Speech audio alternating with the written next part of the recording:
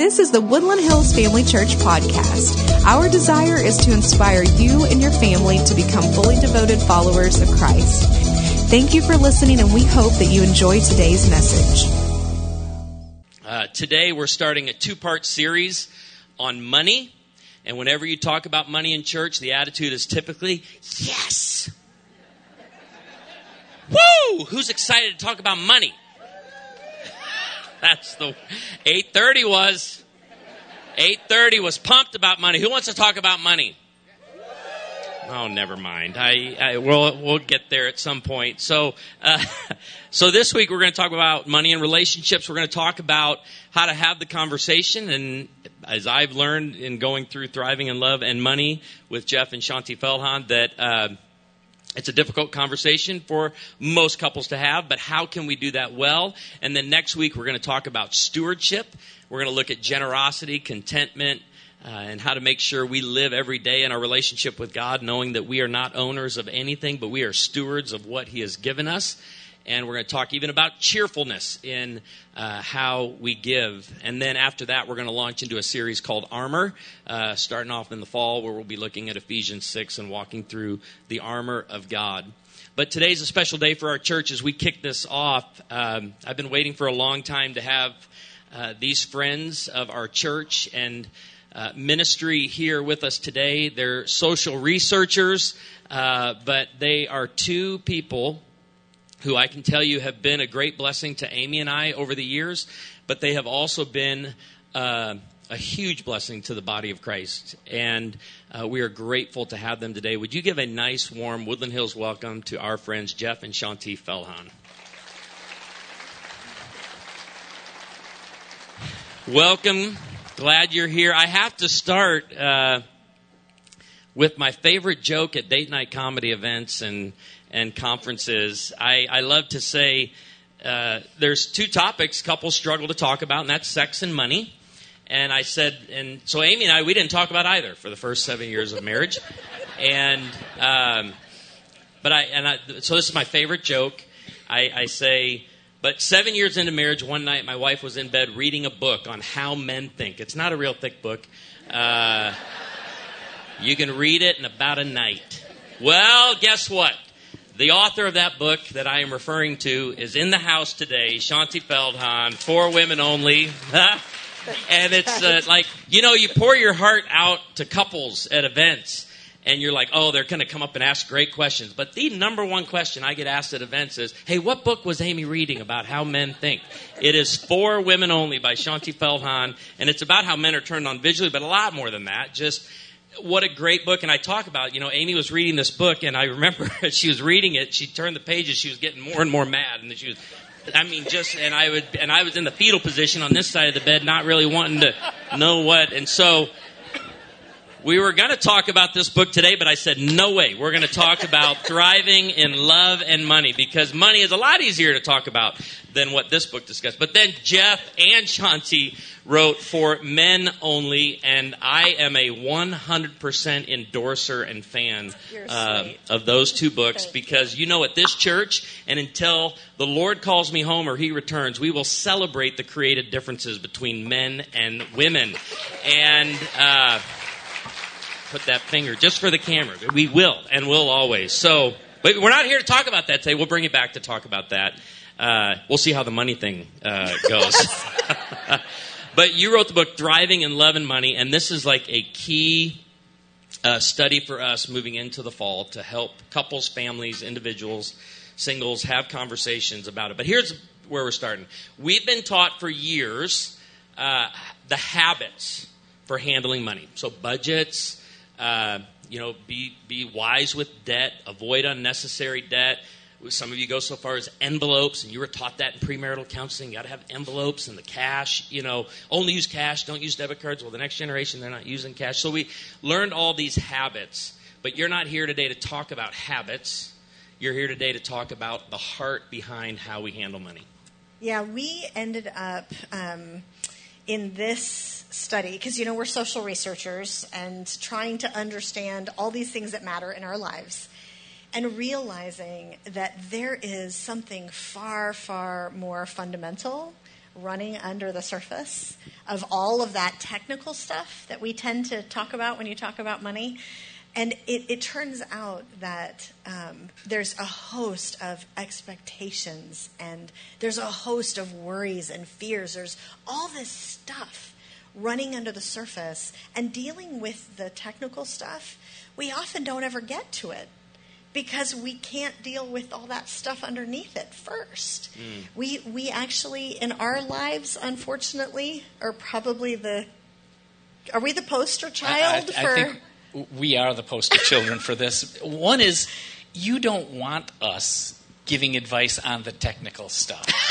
You really, really don't, because, quite frankly, after all of the research on relationships that we had done over the years, this was the one area that we weren't on the same page together. So why money? Why did you jump into money? Well, I'll give you the short version of a total long God story, but we had actually been praying for years as to what our next research project was supposed to be. And I should explain, these research projects are expensive because we do these massive nationally representative studies, and so they're like $100,000. Like, it's really expensive. And we didn't know where the money was going to come from. Are we going to be able to do research anymore? And we got a call out of the blue from an organization actually that I think operates in this area called Thrivent. A lot of folks will know about Thrivent. Okay. Yeah. We hadn't heard of them because we're in Atlanta. They didn't operate in the Southeast at that time. And they said basically, we know that money is a big issue in marriage. We don't think it has to be. How would you feel about making this your next research project and us funding it? Yes. And honestly, I hate to say it, the first thought was, oh, wow, God, you're amazing. And then the next thought was, oh, no. Because we could not. This was, like Jeff said, the one area that we couldn't talk about. The fact of the matter is, what we did was what we found in the research, what most couples do. We just avoided the topic altogether in our relationship. We learned kind of how to manage around it, how to cope. But it certainly couldn't have been characterized, at least in our relationship, as a point of connection and a point of how to thrive in our relationship. Yeah. It wasn't that at all. Well, and here's the thing. Some of you probably... How many of you sort of think of yourselves as being money people? Come on, you can raise your hand. There's a few of you. There's 5 people. There's 5 people. And see, we kind of think you're mutants. Those of you who are sort of, we have weekly budgeting meetings, and, this is awesome. We love talking about it. And here's the good news. He's pointing at my wife. Somebody. Okay, yeah.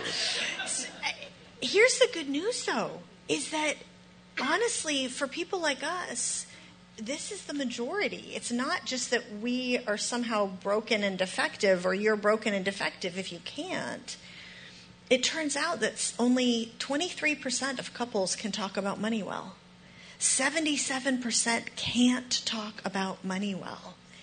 And here's the other thing. You said you guys in this church, you do a lot of Dave Ramsey classes, right? Yeah, we have passionate Dave Ramsey followers. Who's a passionate Dave Ramsey follower? Can I see your hands? It's okay. You can raise your hands. You're allowed. Yeah. Okay, they don't want to be called out. Well, but no, He's it's got 4 wonderful. envelopes sticking out of his pocket over there.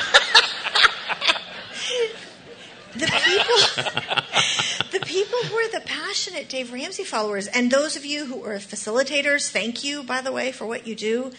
But what we found is only 23% of people can talk about money. Guess who tends to go to the Dave Ramsey classes? The 23%. Yeah. It's the people who can already feel kind of comfortable. And so we found that for a lot of people, that's step 2. Step 1 is to recognize that if you're having any kind of tension, or you're not connecting, or you're kind of avoiding it around money, it's not about the money. It turns out the fundamental kind of summary of this whole thing is that it turns out it's about how money makes us feel and how it makes our spouse feel. And this set of expectations that we have running under the surface, and these worries and these fears and these beliefs about how money should work, we have to deal with all of that first. So Jesus said, Matthew 6:21, "For where your treasure is, there your heart will be also.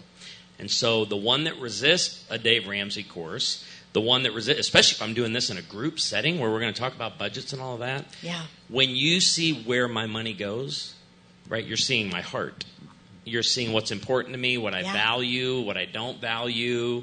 And it's a little bit like inviting you in to do my laundry in many ways. It can feel very awkward. So we're doing your study because Kathy does put a lot of time into vetting studies, and this one jumped out, and she said, is there any way you think we can get them here? And I said, oh, absolutely. Let's make it happen, because we all are, Proverbs 4:23, it's a big verse in our church. Above all else, guard your heart, for it is the wellspring of life. Everything you say and do flows from your heart. Your spending, your saving, your debt, whether you've been to Ramsey or not, it flows from the heart. And so we want to get into the heart, and you found 5 factors, and we were so effective in the first service with these 5 factors, we only got to 2. So this is like a radio interview almost. But let's jump right into the first one. The first is it not the most important factor? Well, it's certainly the most foundational. It leads to the most kind of day-to-day conflicts, etc. Okay. So the first is we don't realize that we're not valuing what our spouse is valuing. It is a crazy thought to sort of go, wait a minute, my spouse is a different human being than I am. Of course, they're going to care about something different than I care about when it comes to anything, and money is a perfect example of this. And the weird thing about the way our brains work on these things is that the way we feel, in particularly about money, it feels so right. It feels natural, like the law of gravity. It's just the way it should work. It's just the way the universe operates. And you're choosing, Shanti, to operate outside of the rules of the universe. and that's what my thinking was on a lot Who's the spender, who's the saver? I'm more the spender. Okay. And I'm... Yeah. Who's the spenders? Come on, you can raise your hands. Who are our savers? Now watch this. They're really into it. How many of you say we will have no fun until we have all the money in the bank we need for retirement? This wife is trying to raise her husband's hand. No, go have some fun. The interesting thing on that is that the research, there was not a gender base for spenders or savers. It was 50-50. I would have thought there would have been. Yeah. No. It's a stereotype, but it's actually not true. One of the interesting things that we came across in the research was I was listening to a podcast during the research, and Dr. Kurt Thompson, I don't know if you're familiar with Dr. Kurt Thompson. He was at the Ed Gathering this year. He's a psychiatrist with a specialty in neuroscience. So he studies how the brain operates. And he said that a lot of people, if you ask them how they come to a certain conclusion or a decision, they will say, I just made my decision based on what makes sense. And he said, I can tell you how the brain operates, and that is not how it operates. Instead, what is actually happening is we make sense of what feels right. And so all of these thoughts that I had on how money should be handled felt right to me, and I used my logical reasoning to back that up. And therefore, Shanti was not using her logical reasoning because it clashed with what I thought. We actually did this on the survey, and we actually asked the people on the survey, how many of you feel like if your spouse would just be logical, they would clearly come to my decision? Right? And it was more than 2/3. I can't remember what the number was, but it was like close to 70% of people were like, well, of course. Like if my spouse would just be logical, would come to the same decision. And think about the way that I'm thinking about it and understand the facts. And here's the reality. This is going to, am I allowed to step on toes here? Is that okay? They encourage it. Okay.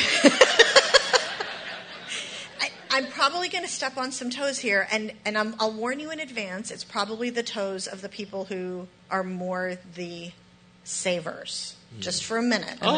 So she's going to talk to Jeff, but through you. Exactly. Thank you, Ted. I know exactly what's going on. You know what's happening, yes. But I'll be sort of blunt about one of the things that we've seen in the research is that when you have a different person who has different things that they care about. Like, I'll give you a silly example. is it, if you had 100 objective people, would you, and somebody says, and let's just say Joe says, well, I save up all year long so we can have a great vacation once a year.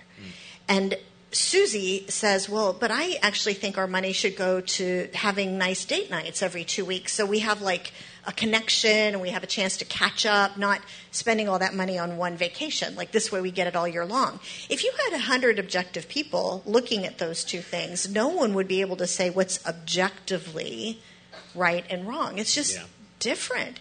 And that, unless you're talking about something like a gambling addiction, which you'd have 100 objective people say it's wrong, the vast majority of what's going on between us is that there isn't one right or wrong. There's no one obvious, like that's the biblical way of doing it.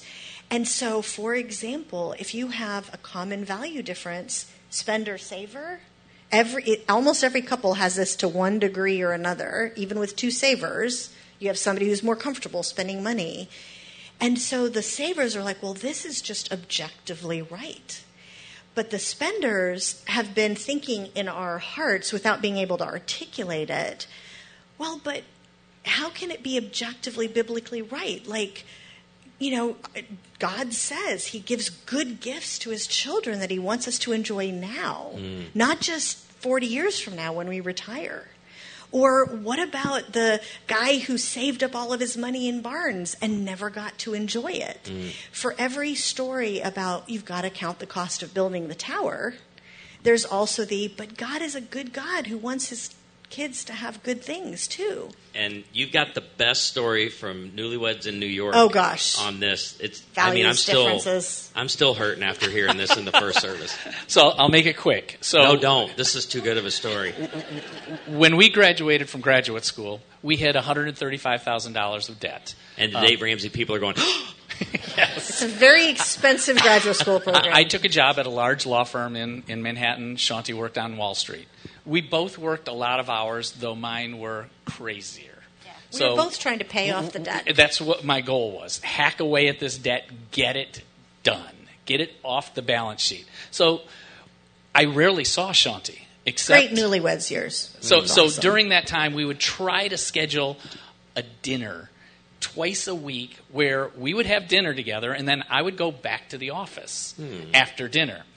And the dinners didn't always go the way I know Shanti had hoped they would go, because it started out a little wrong. When the waiter would come and ask, what can I get you? And Shanti would say, and I would order, a glass of water. That's what you order when you're out to eat. And Shanti would say, I'll have a Diet Coke. And I thought, dang, that's $4 right there. She doesn't care about our debt.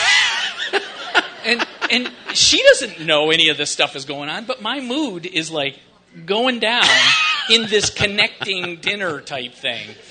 And then, I'd kind of rally as we'd get talking, but just before the meal ended, the waiter comes back around and says, can I get you anything else? To which she'd say, can I get a refill? And New York does not give free refills. So I'm like, that's $8 or $9 right there on stupid Diet Coke.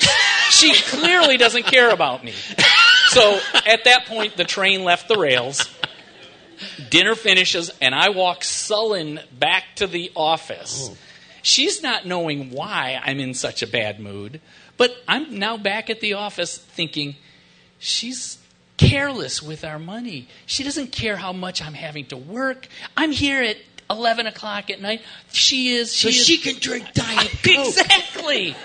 And honestly, it wasn't until years later that we kind of pieced together what was going on, which was... Well, this is a classic example of a values difference. And I had said this when we got married, but I'm not sure he kind of grasped how big of a deal it was. Or listened.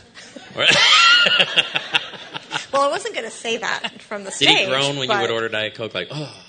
Well, no, because I didn't know this was going on. Wow. Like, I just didn't realize. And the reason, otherwise we would have talked about it a lot earlier, right?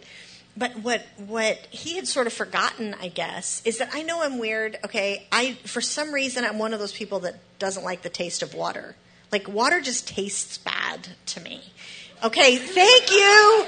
There are a few people who are my people. Thank you. I had 4 of you come up to me in the book line after the first service and said, I don't like water either. I'm like, yes.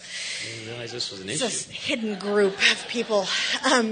But for me, if I don't have something with a meal, I just don't enjoy it. I would rather not go out, and I'd rather just, have dinner at home or whatever and be able to have my Diet Coke or an iced tea or something, and that would be fine to not go out and to do that instead. But if I'm going to go out to a restaurant, I want that drink. And so he just didn't know any of that was going on because, again, this is one of those things that we just don't realize that I am valuing something different than he is Have valuing. you two done Dave Ramsey course together? That's a great question, Ted. You would enjoy a Dave Ramsey course. I think so. Oh, actually, in 2006, the church that we were attending actually offered it. And I went to Shanti. I said, they're offering Financial Peace University at the church. We need to go. We should go. I've got so many speaking engagements. I am traveling so much So we fall. missed 2006. But in 2007, they offered it again. And I said, hey, we've got a second chance. I'm going to miss so many Thursdays. I'm going to be on the road. It's just not going to work. 2008, again, this time I went alone. Oh. And fact of the matter was, there was a bit of resentment that I was going alone. And it wasn't until we were actually involved in the research of this that I finally kind of pieced together what was going on.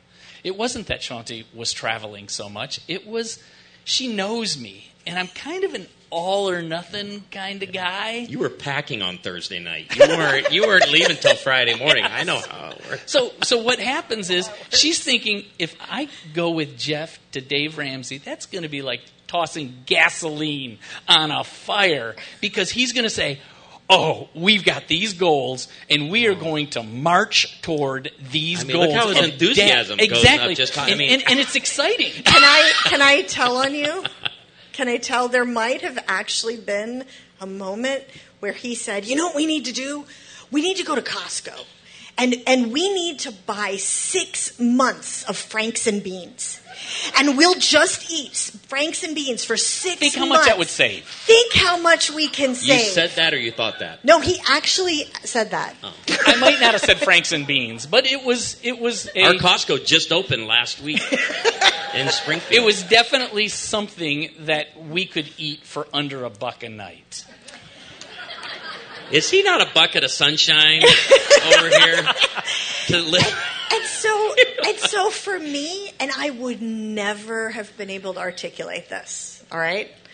But until we did the research and we finally were realizing there's all this stuff under the surface, and I would not have been able to articulate the fact that doing Dave Ramsey with this man terrified me. Because I was thinking, what's going to happen is he's going to have we're going to march towards this goal and this is what we're going to do. And I'm like, I want to be able to have fun with the kids and go to a movie every now and then. And if I do this, we're not going to be able to do that. And so it's easier for me just to not go. The cost of popcorn and Diet Coke at a movie's got to drive you insane. And that's an ongoing challenge, Ted. I'm dead serious. We had this conversation 3 weeks ago. Yeah, we did.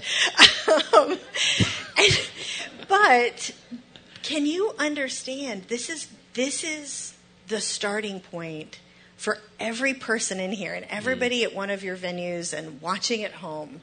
Is that these are little things that are just common day-to-day stuff that gets in the way because we don't recognize what's going on under the surface in our own hearts and our spouses. And so that leads you to another factor, which is the fear. Yeah, the second factor. Yeah, because you just said, I want to be able to go out with the kids. How does that relate to your fear around money? So the second factor that we found was under the surface is that we have too often, not 100% of the time, but most of the time, spouses tend to have two different fears that are kind of irrational, knee-jerk fears going on. And the easiest way of describing this is like, is there anybody in the room who's like me, who's like afraid of heights, which is stupid, but I'm afraid of heights. Okay. So, you know that fear, if you're afraid of heights and you're like standing on the edge of a high bridge or standing on the edge of a cliff, it just feels like it's somehow going to suck you over and you're going to die. Like, it's stupid. Even if there's a guardrail around. It still feels this irrational sense of danger. And so you try to back away from the edge, whatever that means to make you feel better. Well, it turns out when it comes to money and the sort of the circumstances around money and marriage, we tend to have two different cliffs that we see as being the thing that we're scared of. And it turns out statistically that it actually tends to be fairly gender correlated. Now, it's not 100%, but we found about 75% of men, about 75% of women tend to be in these categories. And so for the men, the cliff, so to speak, is this feeling like, am I going to be able to provide for the family? Like this sense of, I may not be enough to keep my family from being pulled over that edge to, for our financial future. And I'm winking at my wife right now. She knows that's well, right. I live on that edge all the time. All the time. And so the guy tries to back away from the edge. And maybe works a bunch of hours, or he tries to get in a lot of overtime. Say yes to every opportunity. Say yes to every opportunity, etc. For a woman, women actually are statistically just as likely to be worried about money. Like we said, there's no gender difference between spenders and savers, for example. And yet it's not a cliff fear of, am I going to be able to provide? Usually, unless they're like a single mom.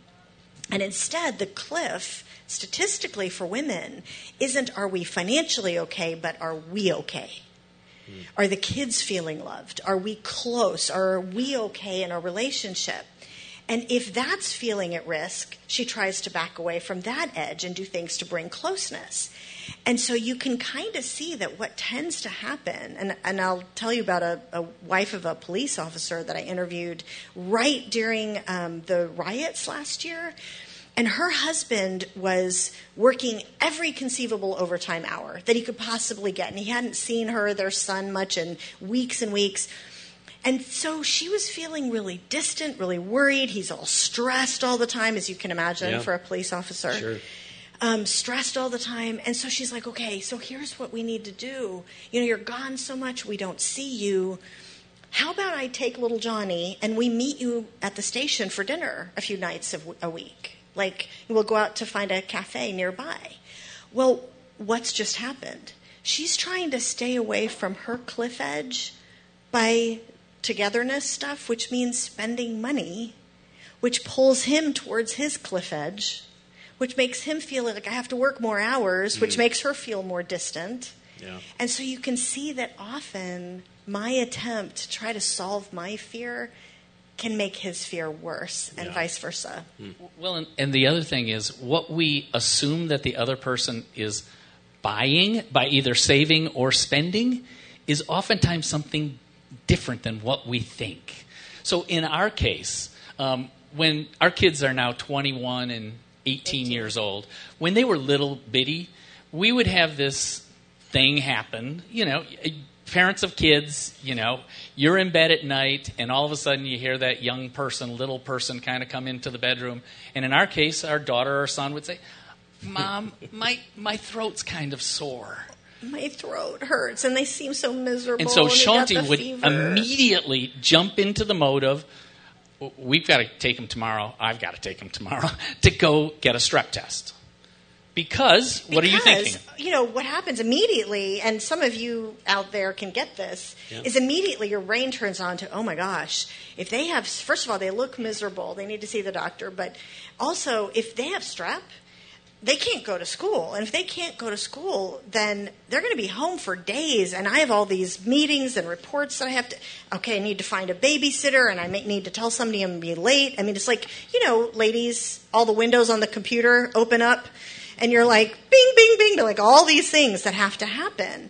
And so for me, getting them to the doctor to get them to the doctor was for obvious. me, we have been self-employed for the last 20 years. We run our own ministry. So we don't have corporate insurance. We have kind of sketchy insurance, which means that we got a high deductible and pretty much everything is paid out of pocket. Yeah. So I'm laying there going, oh, that's going to be $100, $150 for the office visit. And 8 of the last 10 times, the stress test was negative. Yeah. So I would tell Shanti, I'd say, look, Pioneer children didn't run off to the doctor every time they had a sore throat. How often do I use that word, Pioneer? And they died. Yeah. I didn't have a good comeback for that one. So I moved on. And here's what would happen. The next day, Shanti would take the kids to the pediatrician, strep test administered, strep test negative. Everybody knew and I negative got to was coming. tell you, I was irritated. And it was because I felt like we just wasted money. And it wasn't that I would have been super happy if they would have head strap, because then we would have gotten our money's worth. Instead, here's what I was thinking. I knew that the technical problem wasn't going to be solved by spending money, and the technical problem wasn't addressed. Here's the thing. Shanti wasn't after the technical problem.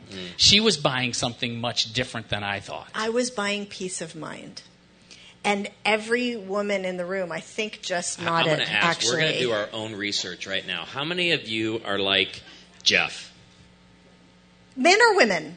You can be a All right. woman and be like How many that. of you are like Shanti? There's a Okay. lot of people who are keeping their How many hands of you are firmly keeping your hands out down. because you don't want to talk about it? It's All right, awkward. see, I got them to raise their hand back there. Yeah. The key here that is so crucial, so absolutely vital, is to recognize this stuff is going on under the surface. We don't see it. We don't understand it ourselves. We don't understand it in our spouse. And it's keeping us from really being one in our marriage, because we're trying to just, for a lot of us, only 19% of couples have a written working budget. Only 19%. And one of the reasons is we can't come together around it because we don't know this stuff. And it's keeping us from connection and intimacy and togetherness.